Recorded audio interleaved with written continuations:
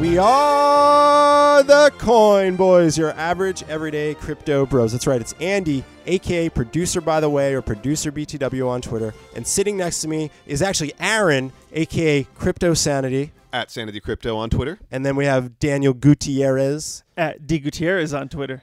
84 with the numbers there at the end. So obviously we have a really cool episode because it's event-oriented. I attended GamesBeat. That was put on by VentureBeat, which is a networking, panel-oriented, really cool gaming community event. And a lot of big developers and publishers and all types of people in the industry communicating, networking, making deals, and watching awesome panels. So we'll get to that later, but I just wanted to start at the top and just catch up with you guys. So how you doing, guys? Decent. I'm pretty good. And I was mentioning earlier, avoiding spoilers because I cannot. Right, because we have two things going on, right? Yeah, and my big rant was, seriously, there's Game of Thrones out, there's Endgame out right now. Can people just not blab on the internet for 48 hours and ruin it for people who can't watch it live? Now, come on. This will be a no spoiler. I'm going to say until at least the next weekend. Before the new one comes out of Game of Thrones, and by the time new movies come out next week. Next weekend. So we're talking about Game of Thrones and, of course, Endgame, Avengers Endgame. Two big things. Yes, what podcast is this? This is the Coin Boys. Oh, okay. Sorry. But we're catching up. I did see Endgame, and I've done a really good job on Twitter not giving away any I actually do tweets that are like, no spoilers, no spoilers. I'm having fun with that. But I will say I enjoyed it. And that's all I'll say. Yeah, that's all you better say. That's all I will say. Quiet! Anyway, we have a very detail-oriented show. I got to interview a lot of people at GamesBeat and get a kind of perspective of what that was about. But a lot of things happen in crypto. Daniel, let's do a little block news. We weren't going to be honest, because this is how much GamesBeat's news we have. But two huge things happened in crypto for the first time in a long time, and they were legitimate things. Okay. One, Sanity actually knows a little bit more. So, Aaron, the floor is yours. Oh, yes. Bitfinex, very large exchange from Hong Kong, operating in the U.S. Then it got found out via a report that apparently they, air quotes, hid the fact that they lost $850 million and covered it up with Tether. Now, immediately this all came out and it was like huge FUD. Oh my gosh. And then Bitcoin starts to drop just actually a little bit. I expected a bigger drop than it did. Then later Bitfinex does a release, basically a press release saying, no, that's not what they're saying. We had funds seized. We weren't necessarily hiding anything. So and that's, you're hearing that straight from Bitfinex. There's only so much I can believe there. I didn't read the report myself.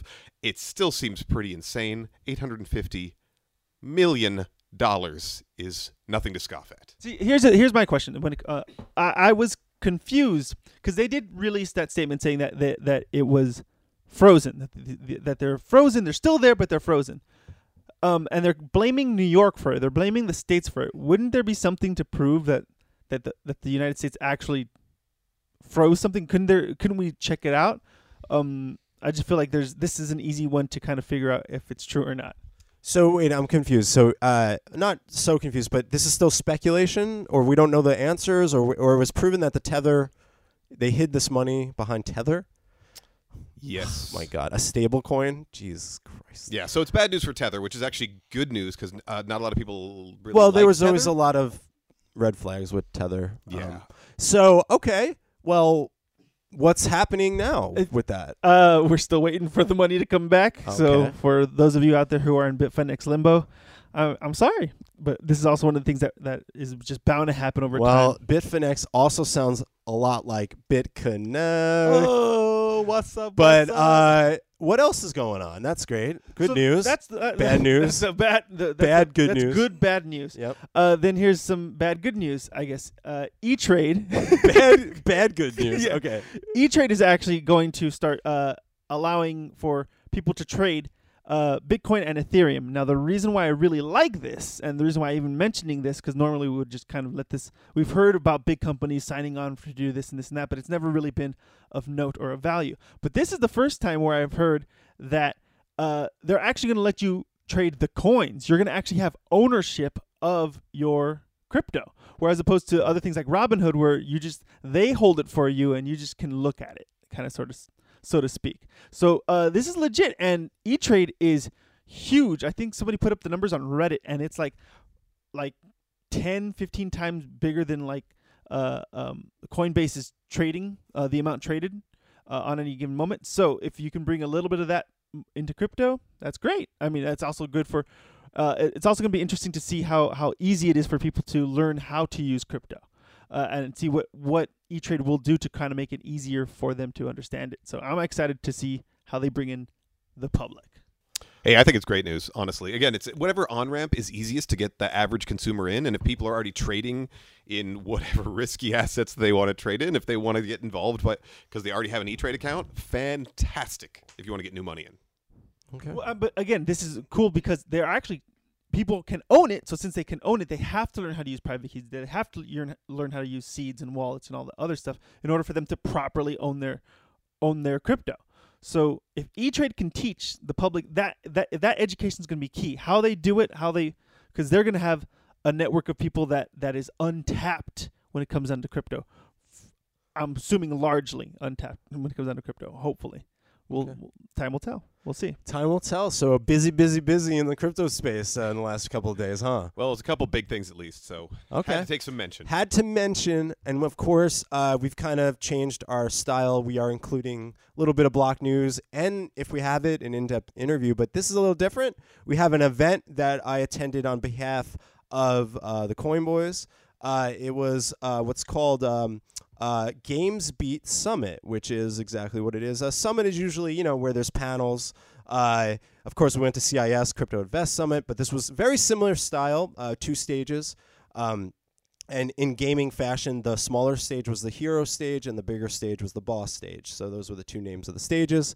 Thought that was clever and fun. And it was at 2-Bit Circus in Los Angeles, which is a brand new kind of, I don't know how to explain it. It's like it's a game carnival center. arcade carnival theme. Yeah. There's a robot mixologist, by the way. A robot can make drinks there. I'm not joking. I'm not even joking. I don't like that as a bartender for 8 years. You can't. Do you have to tip it? Well, there's a human has to help the bartender in Bitcoin, but pass on the drink. But it does mix the drink. But it's this really cool place that turns out to be, I think, partially, or I think the whole place is owned by the Bushnells, which are a famous family. His name is Brent Bushnell. He's the son of the Bushnells. Nolan Bushnell. From Legend. Atari and Phil Pong. Bushnell? Oh, that. Okay. Got it. Yes. And actually, back in the McAfee episode, he talked about that he was friends with him, so it's kind of came full circle because, first of all, I grew up playing, my first memory of video games goes back to the 2600 on Atari. I mean, it does go further back, but that's really where I remember I held a joystick. The Atari joystick for a kid that was maybe 4 or 5 years old was really simple. It's just the 2600 had the stick and the button. That was it. One button and a stick. That's all you needed. So a kid was able to if kids can swipe iPhones, back then that was my iPhone, I was like, oh, cool, I can do this. Well, that's when video games were inclusive for everybody. Video games were very simple, even in the arcade days. It's literally when we started adding multiple buttons and raising the skill level that we started to lose the general public. Yeah. But anyway. But it's coming back, baby. Amazing event from panels with the Microsoft engineer behind the adaptive controller, to a panel with venture capitalists that talked about investing into video games, the future of esports, or the MLG panel where one of the guys who started MLG, the 2 guys that helped kind of get esports in America going, and they talked a lot, but. Basically, what I'm going to do is I'm going to throw to these short interviews we did with just a bunch of people I was, just asking if they'd be interested in doing some, just asking about the event, about what they do, because me, I'm super curious. You're at this kind of event. You want to network and meet people. It was great to interview people and also get to know what they're doing in the space. Now, before you get into those interviews, though, what are some of the highlights from the thing? Because I saw you with Brecky in a virtual reality situation. Yeah, so... they gave us all free cards to play games, and we were allowed to play VR, of course. And so much jealousy. This was like right when we walked in. It wasn't crowded, so I felt like it was okay. And basically, shout out to Brecky. It was awesome. We just had a great time. We went right to this zombie VR game. and you're literally like trapped in a room that looks like a futuristic sci-fi world, and you're in like this circle, and you can't move, but you're basically defending against zombies coming at you. And Brecky was screaming. I just hear him screaming, and you're on mic too, so I could hear him. I'm like, I got you. He's like, ah. Oh man, We actually on posted blast. Yeah, so that was cool. I thought it was cool that not only did they have VR, but it had a modern arcade twist. So there were some games I've never seen before that are brand new modern arcade machines, and that just goes to show you there's this new kind of wave of the arcade.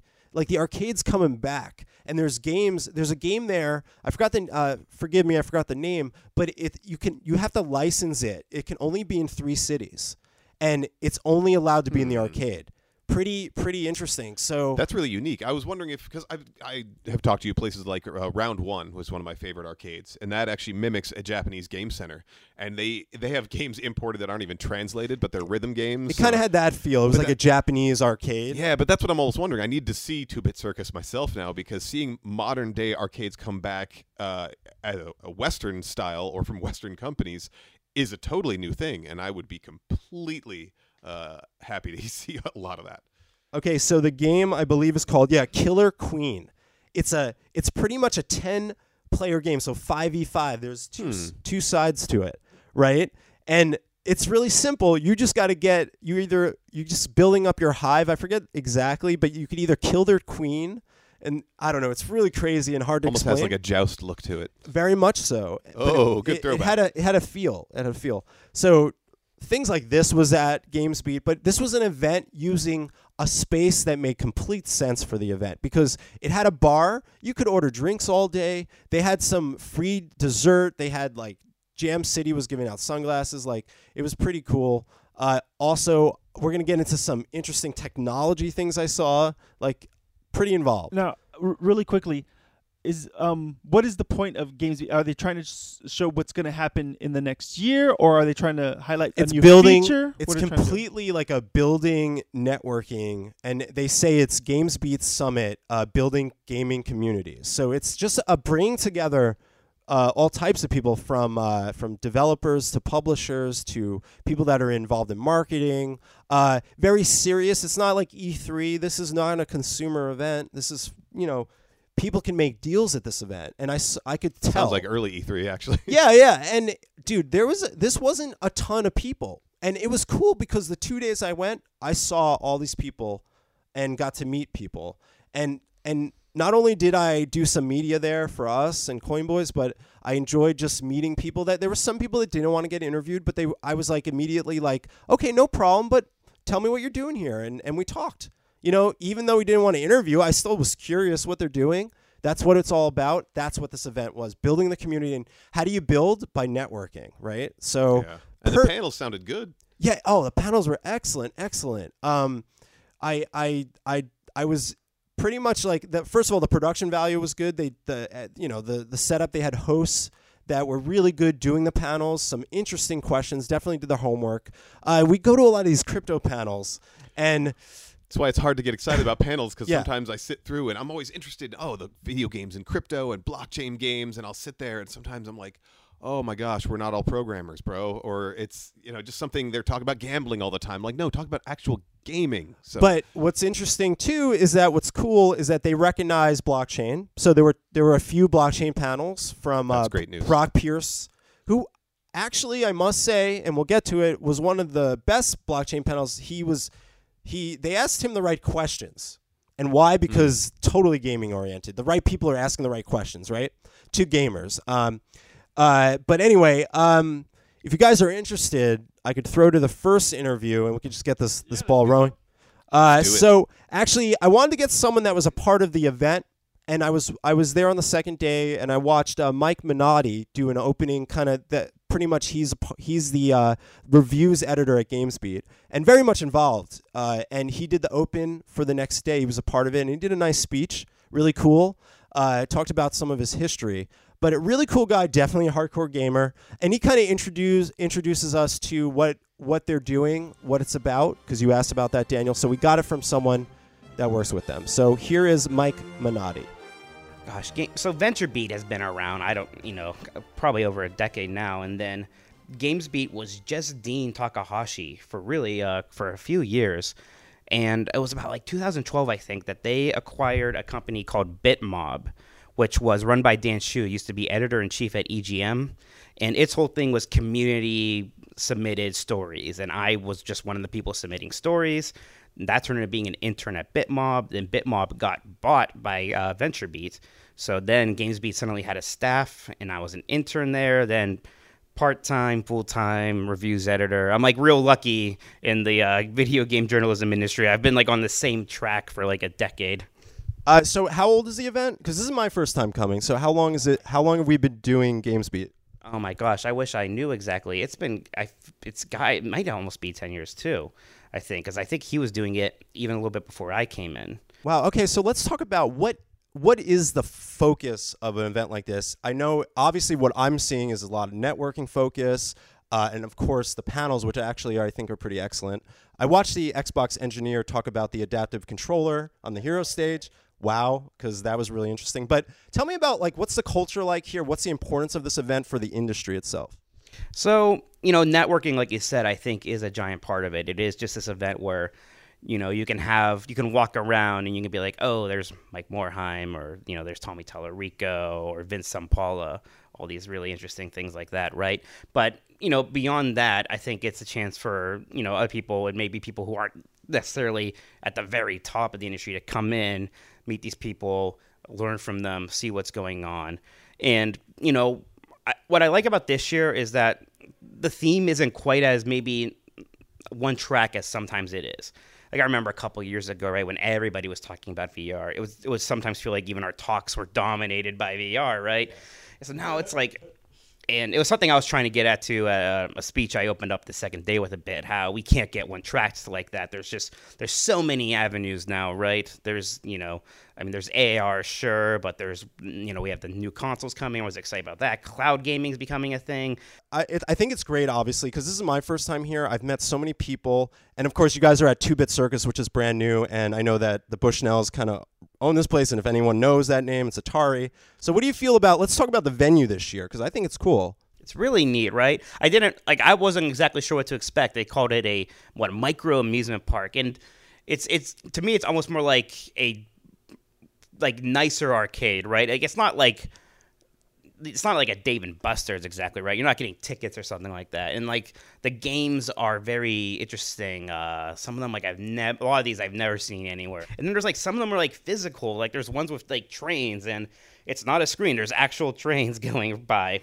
I do have one question, because obviously today there's I think 2 panels that are blockchain focused. So I have to ask you, what do you know about crypto, and what do you know about it helping the gaming industry? So crypto, man, I'm a skeptic a little bit still. I'm still kind of on the side of how far I was saying, kind of how I am about a lot of these things, like even cloud gaming. I'm still so cynical about that even, and I'm a little bit there with blockchain and crypto. I think they still have a lot of kind of winning over to do. They've done a good job of being a buzzword, that's for sure, right? And we do definitely have talks about it. But again, it's not something that we're letting dominate things. No, and it's funny you mention that, and I want to give you some perspective real quick. I go to some crypto events. There's something similar where they're doing gaming blockchain panels with. There was one, and there were no gaming people. It was all video game gambling. And I was like, this isn't a gaming blockchain panel. And I think that today, though, because it's not the focus here, I bet you the panels that you guys are going to have for crypto blockchain, which I'm obviously going to be attending, are going to be really informative and interesting. And that's kind of the thing, right? Like, they've done a good job getting the business people really excited about blockchain, but, the people who are playing Fortnite and Apex Legends, they understand the impact that can have in their kind of games. Right, like they're a little excited about it. Do they even understand it? So there's a communication problem. I guess out of that, before I let you go and get on to the day, because you guys got a busy day, what is one of your favorite games? What game are you playing right now? So my favorite game of all time is Mega Man 3. I'm wearing my adorable little Mega Man t-shirt right now. But God, that is my favorite game. The one time I was able to beat that game without dying, which was the greatest accomplishment of my life. Compared to the speedrunners, it's nothing. But I was so excited, I busted out this the bottle of Dom Perignon I had been saving, right? I was like, well, I'm not getting married anytime soon or having kids, so this will do. So yeah, that was Mike. Awesome guy. I actually literally interviewed him right after he was a part of the opening the second day, and he was talking about what he said the opening the second day. So I literally was like, wow, I really need to get this guy. It was really interesting. I liked his speech. Yeah, no, he sounded good. I'm always shocked when people pick Mega Man. I think I had a bad experience with Mega Man. Mega Man 3 is a classic. It is. But I had I sucked at it. I was really bad. Well, that's another story. And it made me upset because I wanted all the different suits, and it never happened. Yeah. So, what did you think pretty much close to on the nose of what I said the event's about. He was pretty much explaining it's a chance to meet big people in one little room, with awesome panels going on as well. Yeah. No, I really liked it. I actually liked how you approached him with the crypto thing. I mean, there was some blockchain stuff there. So, obviously, it was definitely a valid question.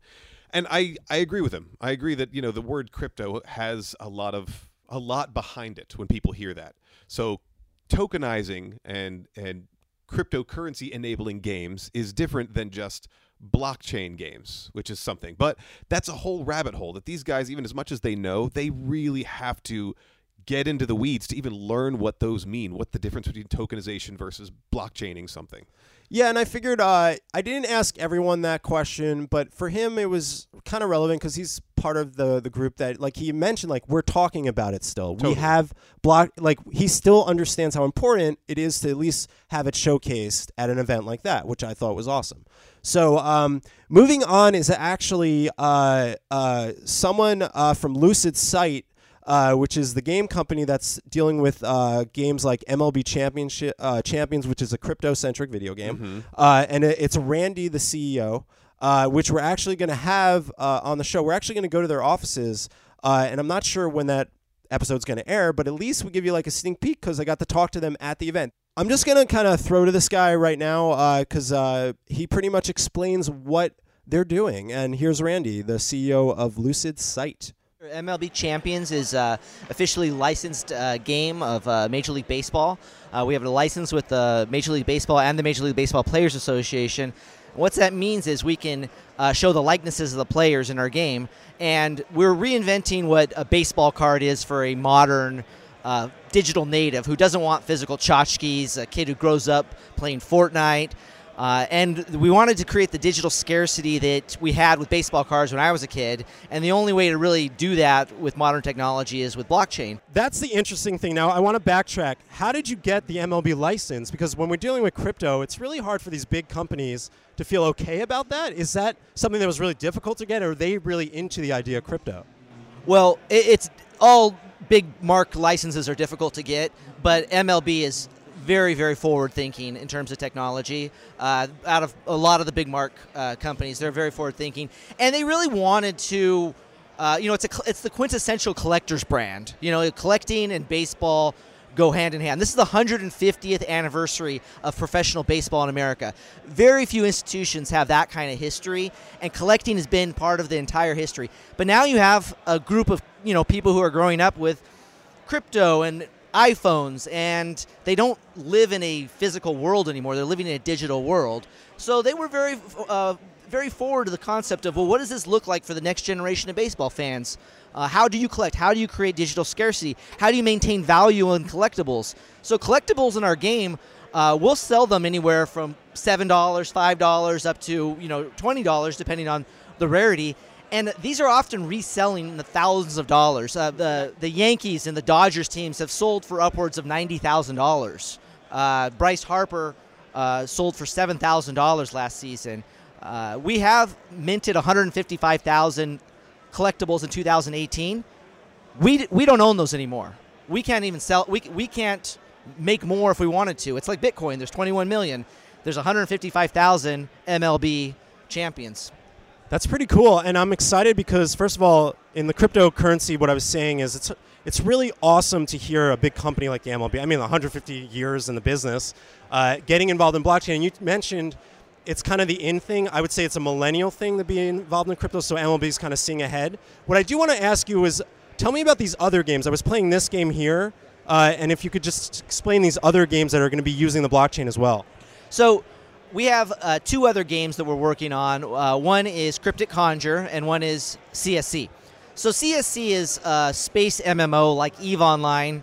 If people who are familiar with EVE Online, it's a economic space exploration crafting game where you fly to a planet, mine resources, craft spaceships, fly further, mine more resources, do battle, and it's all kind of in this economic loop of mining and crafting. Well, we said, what would that look like if there was no command and control economy like there is in most video games, where there's, basically it's communism, where one group owns and controls the entire game. We said, what does it look like if it's more of a free market economy? So we've secured the items of value to the blockchain. The spaceships are ERC 721s. The minerals and ores are ERC 20s. And the crafting is just like a regular space MMO. The graphics are just like a regular space MMO. The gameplay, and quite honestly, you can jump in and start playing it when the game launches on Steam. You don't have to have Ethereum or anything. You can just go start buying spaceships using your Steam account. But when people want to craft and become good at things in the game, they can then resell the stuff, and we can't stop them. And that's fundamentally what blockchain has added to that game. I did not know what the benefit of having one having one and the other was, but Aaron, can you explain to the people why you'd want ERC 20s and ERC 721s in a game? Yeah, so basically you're creating these non-fungible tokens, so it becomes assets of yours. As he was even saying, he's like, hey, someone wants to sell their resources, they could sell those resources as a specific NFT. So an ERC20 is going to be a functional token with a smart contract, all these kind of things. And the way that they're using it is the ERC 721s are the ones that are just like small in-game assets that you just want to be able to trade back and forth. So it's just an attached, like, oh, you've got 7,000 iron ore. So it's going to be 7,000 of these ERC 721s that I wanted to sell for $4 real on OpenSea.io or something like that. So it's basically just a way for them to literally give people true ownership of their in-game assets. Yeah. Yeah. Love it. It was really good. Great interview. Excited to do more of an in-depth with them because we are going to be featuring them in a future episode.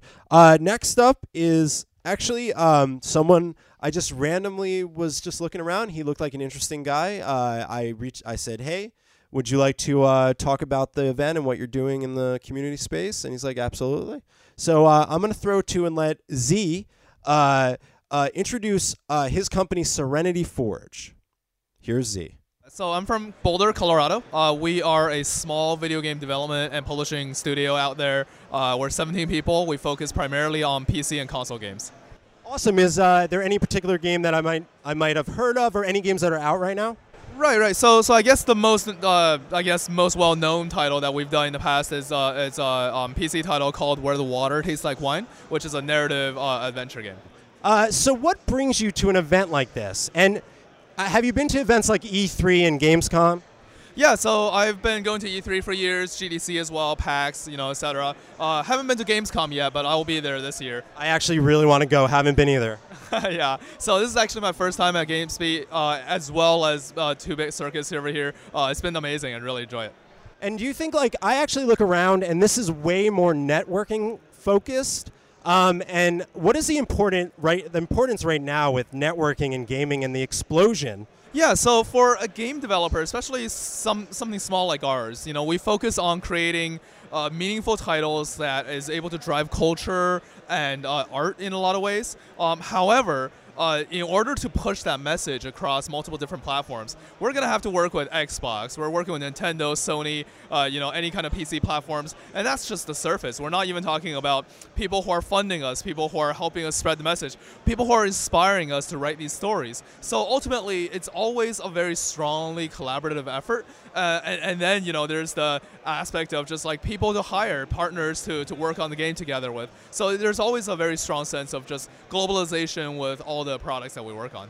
That's awesome. And just before we go, anything that really excites you about the industry, whether it's a game or technology that's advancing like AR, VR, what's exciting to you the most about the near future?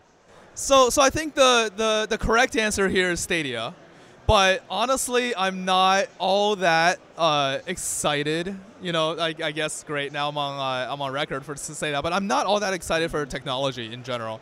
So Wells Fargo is a company that I actually quote very often. Wells Fargo CEOs in the past, not the current ones, had an idea, and they stick by this very, very often. That is, everything that they do is due to a vision, due to a mission statement, something that they want to do with the industry. And technology is only there to serve as a tool. And I feel like it's important for game developers, especially in this day and age, to not chase after tools. You know, I don't want to be the VR studio. I don't want to be the streaming studio. I want to be the studio that tells people stories, and I want to be the meaningful studio to really change the world. Whatever technology comes around that's able to help us spread that message, that's what's really important. So I guess that's kind of my leaving remark. What do you guys think of Z? He was so the company is Serenity Forge. They're based in Colorado, and you know he's the founder CEO. He had some interesting perspectives about how technology. He's not all excited about that so much as to like just being wherever the technology is. He just wants to tell stories and create his own stuff. So I can totally appreciate that, and I actually do love where his head's at with that in general. I will say that, you know, obviously Serenity Forge is probably up and coming. I haven't really heard of them before. I would really like to see what they have to turn out. But you look at companies, and of course this is a legacy behemoth like Nintendo. They always came with storytelling or, you know, great characters, legacy characters that everybody was just excited about. But they'd always utilize some kind of new technology. They didn't always hit their marks appropriately, but they try to utilize whatever new technology is out there to try to find the edge on technology and be able to tell all their stories. Well, I think that's kind of what he was talking about. He just cares about telling the stories, you know. Yeah, I feel where he's kind of coming from in terms of like a lot of the games that I play. Like there's no stories, but they're the most popular ones. Like everybody, you talk to everybody, and they know these games, and they play these games. I feel the same way about entertainment content. Like we're getting really, really good, and then we're also getting really, really bad with like a lot of stuff that I see on YouTube that is popular on YouTube. Just absolutely shocks me. So I can see where he's coming from, but you know, Aaron's right in that there's always been with the greatest of the greats, there's always been a technological advancement for this. Yeah, sure. And we're going to get into some technology things soon. But up next is actually Keisha Howard, and she's with Sugar Games. So I'm just going to throw and let Keisha tell you what Sugar Games is. I've been a lifelong gamer. I've been a gamer since I was 10 years old. And I never knew that I could have a career in gaming. So, like, that's 25 years being a gamer, being a consumer, spending all my money on them Nintendo cartridges and stuff. And like, I just never knew. It's not that anyone told me that I couldn't be in gaming. I just never saw myself represented. So anyways, fast forward, recession happens, and the job that I thought I wanted in real estate completely dissolved. That job just went poof. So I just decided that I was going to try some different things, and I kind of fell into developing a community for underserved demographics in the video game space. So we're like one of the largest tech advocacy organizations in the Midwest, and how we do our tech advocacy is through media, events, and consulting, because companies want to diversify their teams, and they want to make sure that their products are the most universally appealing products that they can. So we are like by the community, for the community. So we're like the underdogs. So the people that you're not hearing about and things that the perspectives that you don't commonly see, we make sure that we cover them. Because in Chicago doesn't have the same infrastructure for video games that the coastal cities has. So like when you come to Chicago and you're just like, oh, I work in video games, people are like, what? That's so cool. So, and like that's a very interesting sort of phenomenon that's happening. So I started Sugar Gamers because I had 4 criteria for myself.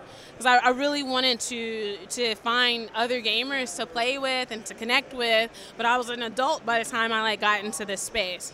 So I wanted people that I could meet with in Chicago. I wanted a diverse group like that included women and people of color.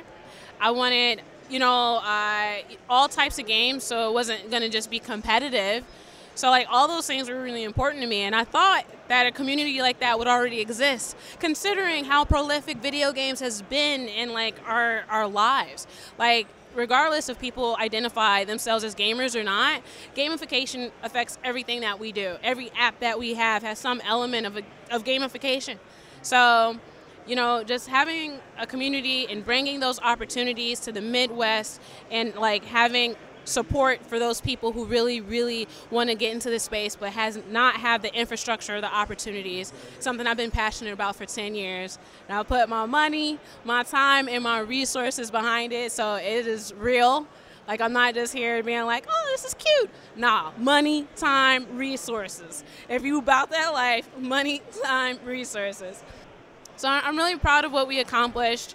Our community is just a wonderful group of diverse individuals from different backgrounds and has different perspectives. We range through all kinds of games. So like we play VR and we are making an AR app, and we even play tabletop RPGs, and of course, you know, all the games that you normally hear about, Nintendo and Microsoft and, you know, all of it. And there's so much space in it for all of us, so much opportunity, and I just want to do my part to make sure that people know that. So what did you guys think of Keisha and what she's actually a part of, this really interesting Sugar Games that she started about helping that demographic of minorities in the gaming industry, in the community? I love her idea, and I love her passion. I think she's awesome. Yeah, I just love her. I love everything that she said. I loved her attitude. I loved what she's doing. Keep going at it. I have nothing critical to say about anything. I wish her nothing but success. Yeah, and she was really great to meet and chat with at the event. She hosted the adaptive controller panel with the Microsoft engineer, which was super interesting. Leading out of that, I have a really interesting interview who actually reached out to us before, and I see him. And I was like, that's the Tron guy. Someone told me when I was like, oh, that's him. Because he came over when we were interviewing Keisha. And I saw him in the corner of my eye. I was like, that must be Tron. And it was Roy Liu, who is the head of business development for the Tron Foundation. And it was really funny. I just wanted, before I throw to this, how we met. I was like, oh, so before we got on the podcast and I just saw him, it's like, so what are you here for? And then he says immediately to me, what are you here for? I was like, oh, well, you know, we're gaming centric on my podcast. He's like, okay, then we're here for the same reasons. And I was like, great, let's go talk. Anyway, we all know Tron really well, right? We do. We've never had them on the show. Free Tesla. Anyway, here is actually, I thought was a really interesting perspective and interesting because Roy has a background in the gaming industry. So this is Roy Liu with Tron Foundation. Why is Tron Foundation at this particular event? Oh yeah, totally. First, number one, for Tron, we're dedicated to make blockchain technology to mass market. And for us to go to the mass market, we realize we need to work with the consumer internet use cases, and gaming is the biggest one. Also for games, always going to be the leader or pioneers for any new technology, talking about gaming, talking about mobile, talking about VR. And for these use cases, I think it's really relevant. For three, gaming so far from what do we see is the use case, consumer use case, that closest to money, closest to economy, but which is very relevant to the blockchain and the token economy design. That's super important. Gaming business size is about $100 billion. That's the gaming business. But I would say it's fair to say, thanks to Fortnite, thanks to Apex, it's fair to say it's a $100 billion business built on top of virtual goods, which by the definition of virtual goods means it has no value. So it's $100 billion market size of no value stuff, right? Now, if with the blockchain, you can bring these virtual goods onto a distributed ledger, providing tangible value. So we're not talking about 100 billion, we're talking about 500 or 600 times.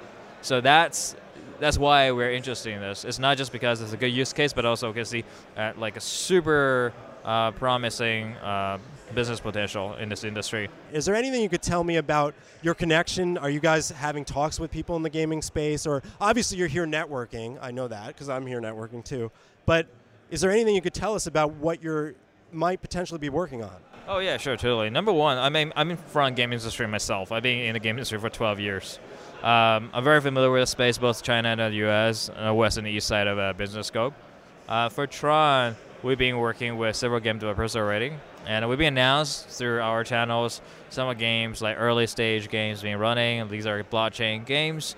We can see there's a lot of developers enthusiastic about the blockchain technology, building this and that, and we're happy to support. So we also announced a Tron Arcade last November, which is a $100 million fund. We're being dedicated to investing supporting these projects from now and then. Having released a few as well. But I would say in the next couple of weeks, you will see some big announcement coming up soon. Number one, from Tron's portfolio, you will see over 100 million daily active users. So everybody knows Tron acquired BitTorrent. We acquired BitTorrent for $140 million, not only for their technology, but also for the user base, which is 25 million DAU and 100 mil MAU, which is big enough compared to everybody's fighting for user acquisition on mobile or client-based games right now, right? But I'm happy to announce by the end of Q2 this year, across Tron's portfolio, we're going to have over somewhere 100 million daily active users. That's the range Tron's getting.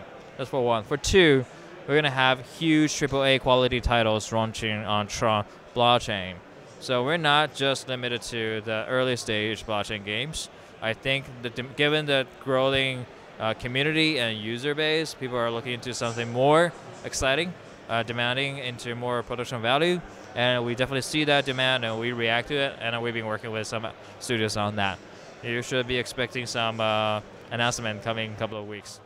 Wow, okay, so Tron is definitely focused on gaming, and you know what, actually, I could appreciate that as a gamer myself. You said you play video games, so let me ask you, what game you're playing right now? Oh, I'm not just playing. I make games. Like I made games for 12 years. So anything we know? Plants vs. Zombie. I mean, that's my background, and I was early PopCapper, and then after it got acquired by EA, I moved on to a startup called Chartboost, doing mobile game advertising. And then I moved on to run 2 public game companies across US and China. And that's the next step for me is to go to Tron. So there you go, Daniel. We got Tron on the show. Yeah. And no, hold on. Before you criticize or say anything, I know that we haven't, and I understand, but what I do and want to say is that at least Tron sent someone that has industry experience. He was a developer in video games. He mentioned he worked on Plants vs. Zombies and a bunch of other games. So I credit that it's important if you are a big company like Tron, you send and hire the right people. So at least Roy was a really cool guy and a really interesting guy to meet. So, well, here's the thing. He said he's definitely very knowledgeable and everything, but these announcements that Tron's going to be that Tron is making, or that he's making about that AAA game, like I'm like always very like, what does he mean by that? Like, I'm always a little bit curious because that's a big promise. That's a huge promise that a AAA game is going to be on the blockchain. Because so far everybody else has told us that it can't be done. I don't think to be honest, who says it can be done? I think it's just really expensive.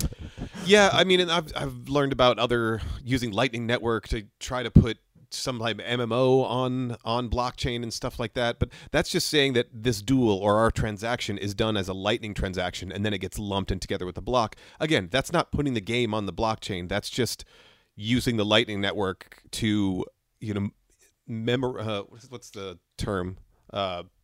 Memorize. Yes. Yes, whatever. Memento eyes. No. Essentially what it's doing is it's just logging everything that happens in the game. Therefore, it stays on the blockchain somehow. So I also want to know what his thoughts of what a AAA game is versus what I'm thinking when I hear the term AAA game. I mean, I think we cheers on some beers and stuff. He said he would love to do more of an in-depth with us. And awesome. I think we should. Definitely looking forward to that. And then shout out to Steven Machunga, who I actually talked to both days and got to know pretty well. He's with Stack Up, which is a really cool company because he's an ex-military guy, and it's basically helping send Xboxes and all types of gaming-centric cultured stuff to people that are out in wherever they might be supporting troops to America, internationally or domestically, but mostly international. Yeah, I mean, when they're stationed out in some, middle of nowhere that they need the downtime, I think that's a great thing. Yeah, so I am just going to throw and let Steven kind of tell you a lot more about Stack Up. I started doing it, I was deployed forward to the military, 8 years in the Army, 4 years infantry, 4 years intel. And when I was deployed forward, I've always been a gamer. Gaming has been my life, and no matter what I've been doing, whenever I would take whatever uniform I was wearing off, I would come back home and be video gaming. And when I was overseas, civilians would box up all kinds of doodads and knickknacks and toilet paper and wet wipes. There's the words. Words are hard. Box it all up and send it over, and it's like, okay, well, this is great, but we have Connex is full of this stuff. Why don't they send something that guys actually want? And then my gunner, while I was in Iraq, got out, re-enlisted, and instantly sent to Afghanistan. We're talking like 2009 at this point. And he was like, hey, we're bored over here. You have some connections to the game industry now. Can you get us an Xbox or something? We're bored to tears over here. So I reached out to some of my contacts, and they delivered in spades, like way more than I thought. Like, I didn't even know this was a thing, but they're like, oh yeah, we have charity. Like, we give stuff to charities. And I was like, okay, well, there's something here. And so I sent that stuff over to them. Suddenly we started, I got 2 more requests, and then I was like, all right, well, let's see. Hey, we got another unit that's asking for help, and it just kind of snowballed from there. So that's how this whole thing started. We've grown up a lot in the last couple of years. We now have 4 main missions.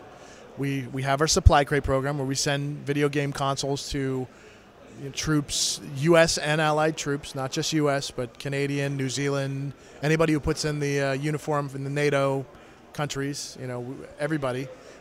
We send games and gear to them, whether they're deployed to combat zones, covering in military hospitals, guys who are struggling back home, need outlets for PTSD, things like that.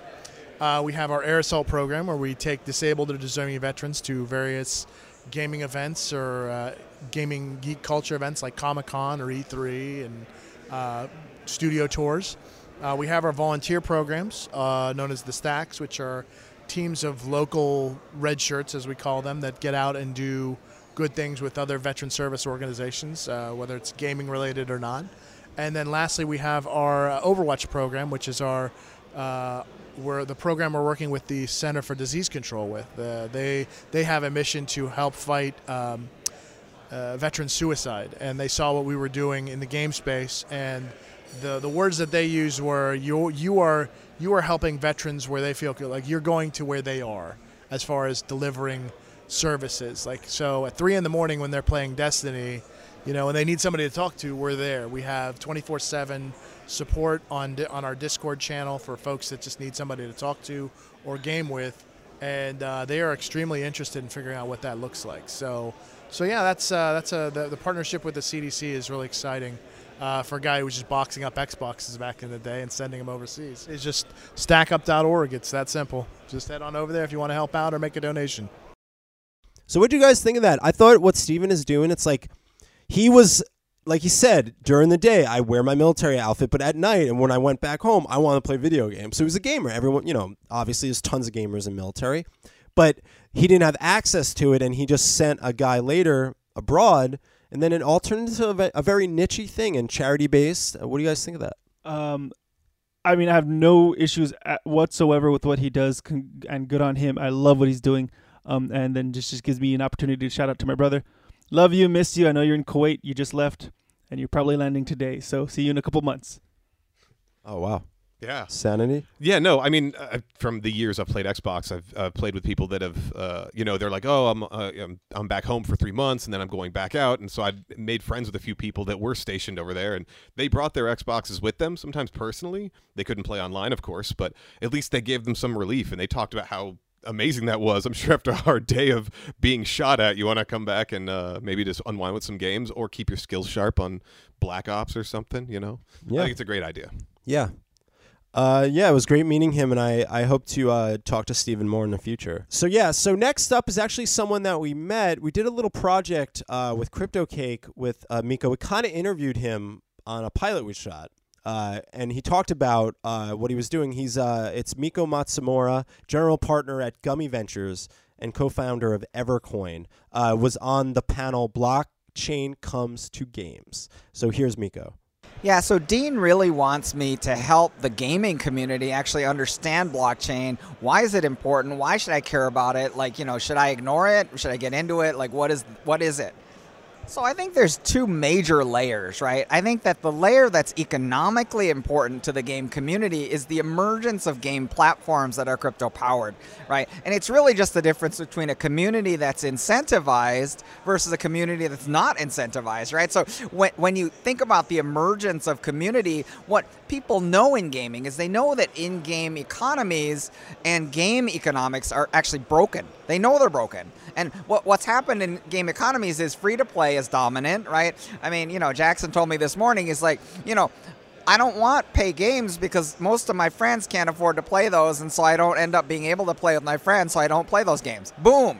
Free-to-play in a nutshell. Beautifully explained. So game economics themselves are broken, right? So the emergence of these dominant crypto-powered platforms are going to be a force to reckon with in gaming, right? Because it's incentivized. I think the second thing I'd love to talk about is blockchain and what are the implications of blockchain for the gaming community. That's kind of a whole nother topic. Oh yeah, I know. It's deep, and I think as our podcast, because we're crypto gaming centric, we're trying to bridge the gap. But I think there's something about gamers in this industry where they understand trading items. They understand skins, right? Really, when we think about blockchain, what is blockchain at its heart? And what it is it's a history recording device, and it's also the producer of digital scarcity, right? And that actually is very meaningful from the perspective of establishing tribal communication, right? In a sense, an in-game item is almost like a tattoo in the sense that it shows your authenticity, your affiliation with the tribe, and your connectedness to the source, to the authentic source of something. Because I think in digital, everyone is completely like a clone. Like if you look at World of Warcraft, like every single person is having the same experience, and every single person in a certain class has a certain epic item, and it's like, how epic is that freaking item? It's not very epic, because every single game player has the exact same item. Super boring, super uninteresting, right? So I think what's happening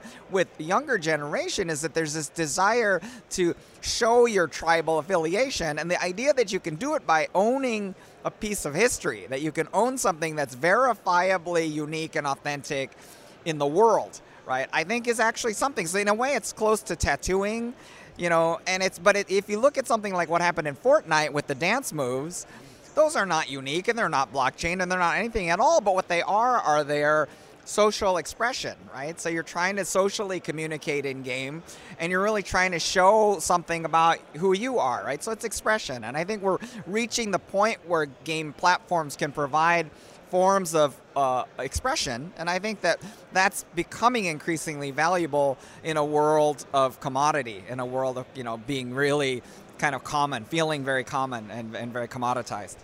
So that was Miko, really nice guy. Also, he brought his son, which was kind of cool because there was video games to play. I actually interviewed him on that and asked him about Fortnite, and his son had an interesting perspective.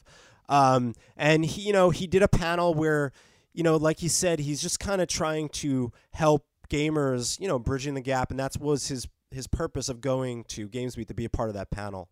And now leading into Charles Hudson, who I watched a panel with him, and they talked about investing into video games. And I thought it was super interesting, and I wanted to get someone from that panel, and Charles was hanging out right after, and I asked him if I could talk to him. So here's Charles. So we invest in early stage startup companies. We'll invest a check of about $250K per company, about 20 to 30 times per year. Okay, and then let me ask you also, we're here at 2-Bit Circus, how important is this event for you guys?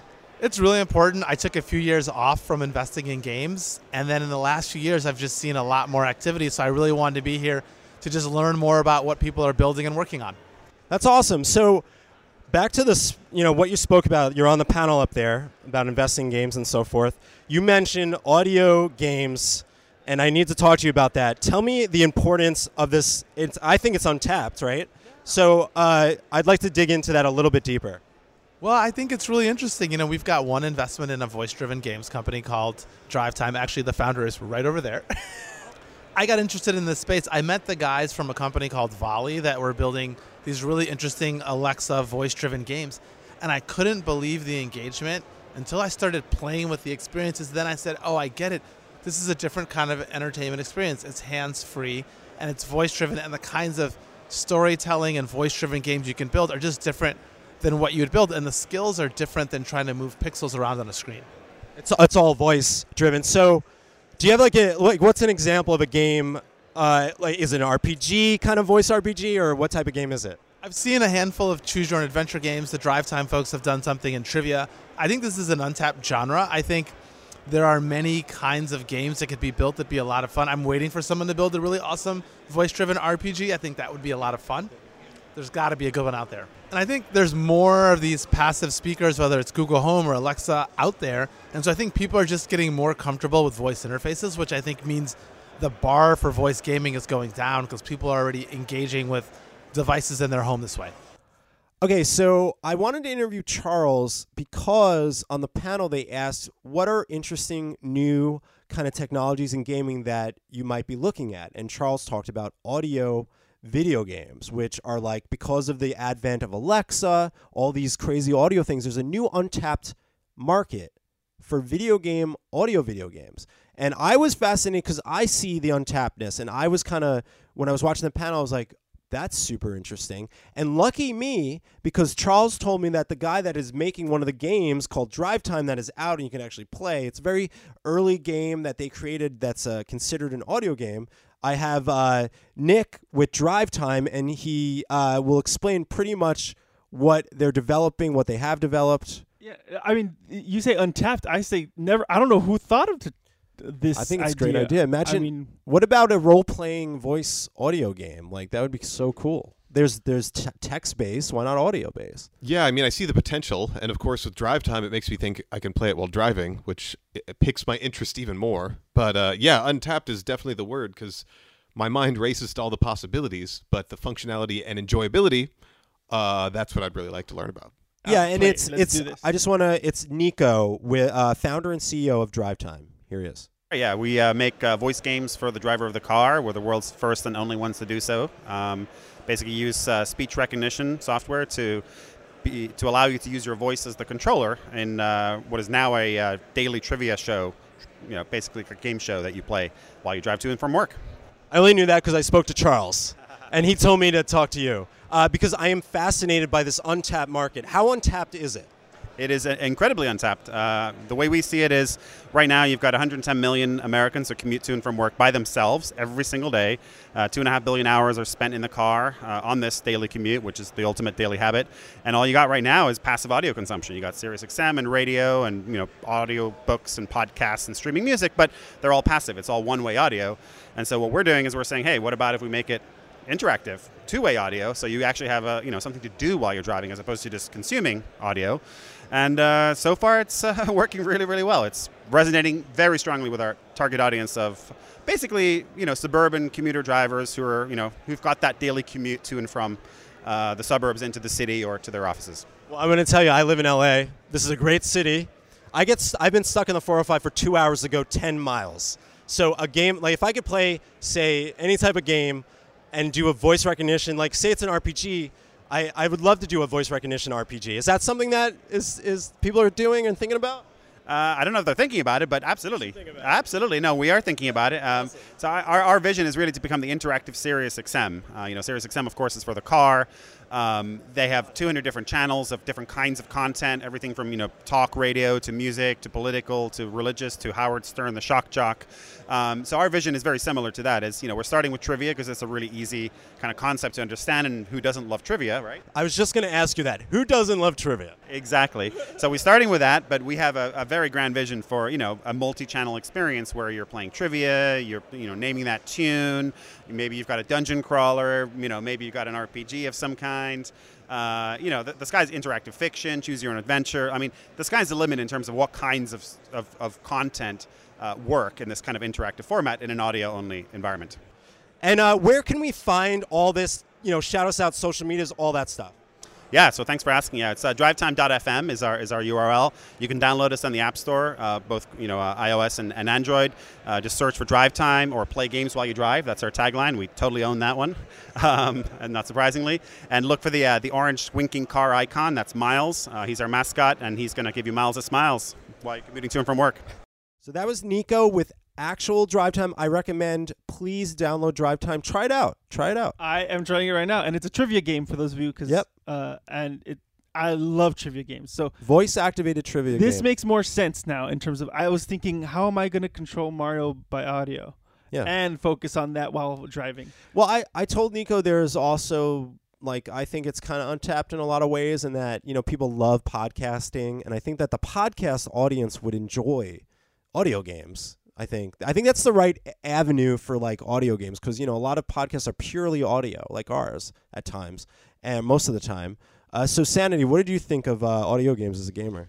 Well, the fact that it's trivia does relieve me a little bit. I was thinking as a choose your own adventure, where I'm thinking about, do I save the maiden or that's slay the possible dragon? though. It is, but I also don't want to be too distracted while driving if I'm thinking of the imagery in my head. What about if you're home just cooking and you want to do something instead of listening? You could actually play an RPG while you're cutting carrots and like doing as a medium. I think that's totally There's worth our time to explore. Absolutely, yes. Yeah. But yeah, again, please check out Drive Time. But moving on, is something really interesting. Is I turned out they had an off-site demo, and I didn't really know exactly what was going on. Like, I had no idea. I just saw the signs, and I was like, I start walking, and as I'm walking, I saw this guy. He's like, "Are you going to the tech demo?" And we walked over, and it turns out the guy I was with is the main IT guy for South Park Studios, and he worked on, he said he started working literally halfway through the first season of South Park. Oh, man. So on the walk there, we had an interesting, great conversation, of course, and we go into this warehouse. It was off campus, and we walk into this very large warehouse with obviously just lots of boxes and technology. And then as I walked up, I saw these huge monitors, and if you saw on our Instagram, there were this video of a gentleman named John Underkoffler, which I'll get to in a second, because this guy is actually super well-known scientist, technology advancer. He's with Oblong Industries. So I walked into Minority Report, and then it turns out that this is the guy that worked with Steven Spielberg to help him visualize 50 years in the future on technology that he's now working on. Oh, my God. And I was like, wait a minute. So this is Minority Report? And they're like, correct. I was like, wow. And it turns out awesome. They got with GamesBeat, and they decided to open the doors to their work environment. What was really cool is they had I don't know if they were coders, but they had a little greenhouse, and all the coders and everyone were just chilling in this greenhouse inside of the place. It was very wow, this is technology company. This is it. Yeah, I liked it. I know you have a little video of this one too. Yeah. At some point, but that's awesome. But I have Pete Hawks, who pretty much was actually super intelligent and really intriguing, because he kind of showed me everything when I arrived. He's the director of interaction design. So here's Pete. Our mission is to realize a new form of computing and user interface design. So for decades, we've been kind of building on the same models. These are fascinating things, from the Macintosh to the iPhone to everything that we're doing. Today we want to rethink computing in human terms and on human terms. Fundamentally that means rebuilding from scratch both hardware and software and design architectures that prioritize multi-user experiences in space. These are interfaces that are fundamentally architectural. That means that pixels inhabit space the way that physical objects do. We work with an origin of 0, 0, 0 in the middle of the room, and our entire interface is described from that point. And we describe everything in millimeters. And we've built the technical capabilities of describing interfaces that cross machine boundaries, meaning they're, part of the interface might live on a Windows machine, the other part is on a series of Unix servers, and a coordinated graphic system where all of the displays basically display information from that point of view. And I'm here in your warehouse, and I'm looking at the surround, and I'm going to say, because it is connected, it's very Minority Report. And when I walked in here, that's what I said. But apparently, you guys are connected to that. And I just want to touch on that because it was a part of your talk. That I'm actually fascinated because I'm from the entertainment industry. It's just like the motivation from actual fictional science fiction to realism, where you guys actually helped Steven Spielberg, or your colleagues did, kind of see a future. What was the 50 years ahead in Minority Report? 2054. So could you just briefly mention what they spoke about? Sure. So in this case, Minority Report was a vision of the future, 2054. Alex McDowell, the production designer on the film, put together a team of actual researchers and scientists, including our CEO, John Underkoffler, who at the time was developing these same user interfaces at the Media Lab at MIT. And so they realized this version of the future in the film, where there were no mice, no keyboards. And what they built was a purely gestural system that navigated complex sets of data rapidly. These became basically the early prototypes for what Oblong Industries now creates in reality. Something we mentioned in the talk is that Minority Report, it was mask off. Now, Ready Player One, it's back to immersive mask on. And you're talking about Steven Spielberg was like, what's the future going to look like in 50 years? But now he does this. But it's based on literature, so that's another thing. And in the Ready Player One book, they're immersive. So what do you think of the future? Is it less immersive, where we are free to move around in the space? Because that's what you guys are doing. That's the future. Is that more of a realistic future? Yeah, I think the realistic future, and we're really we're hitting the limitations of technology. The reason that you sit in a chair with that mask on is because that's where we're at. You look at forward-thinking companies in the VR space like The Void. They're doing optically tracked mobile VR. These are not new experiments. They've been simulating war game environments in the government for years now. But the future is definitely, I think, if anything, it will be more grounded in reality and tangible environments. We have a long ways to go before the tactility of a virtual environment is going to make any sense. So I think we'll see a lot more interfaces that keep you grounded in the world. The early etchings of this are things like Pokemon Go. Right? I mean, it's something that keeps you in the world, but takes advantage of all that computing power, of the connected nature of the web and of multiplayer games, but explores new ground in that space. Out of the entire VentureBeat, not only was it amazing to meet all these people, crypto gaming, mostly gaming, and cPanels, I am so glad I accidentally decided to walk over with the South Park guy to this Oblong Industries and meet, because I'm a futurist. I believe in lots of ways. I call myself a futurist because I always see 3 steps ahead. And what John and Pete are doing at Oblong they're literally saying we got to look outside of the box and progress humanity on human terms and really think about how does technology advance the right way for us. So do you guys kind of understand what they were getting at?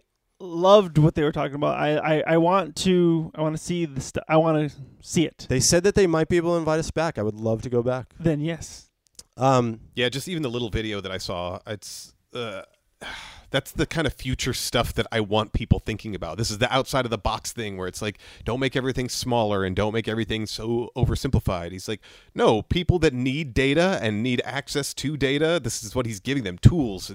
And whenever people focus technology on function first, as far as like medicine, technology, astrology, all of those things, that's when it progresses. Yes. Later we turn it into games, which is when I enjoy it. Yeah, so, and then lastly, which all you cryptomaniacs out there will know, this is Brock Pierce, first time on the Coin Boys podcast, and I got to talk to him in person. Obviously, I was like one of the only crypto I was the only crypto podcast there. So I had a long conversation not only with Brock, but his brother, a few other people that were in his camp that were really cool. Shout out to Kai Primo and the twins. The Cyber Twins were there. Cybercode Twins. The Cybercode Twins were there.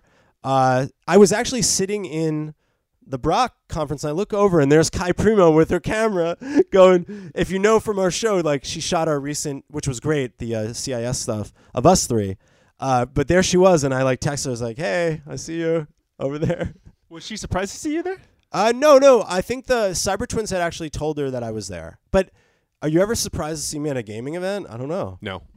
Shout out. Good point. And also shout out to Brecky Von Bitcoin.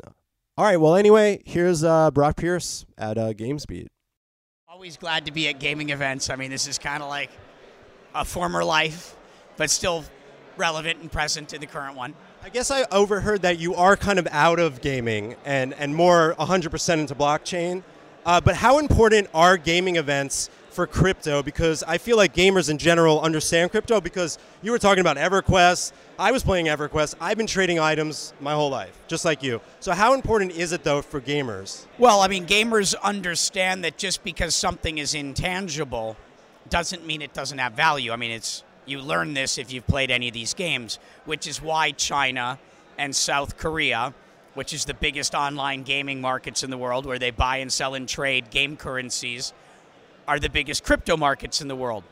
That's not a coincidence. There's a direct correlation between the gaming community and the crypto community. And I guess I have another question, because I have to bring this up, because hearing you talk about a decentralized possible EverQuest is unbelievable to me. I mean, and you said that just came in your head just on the stage?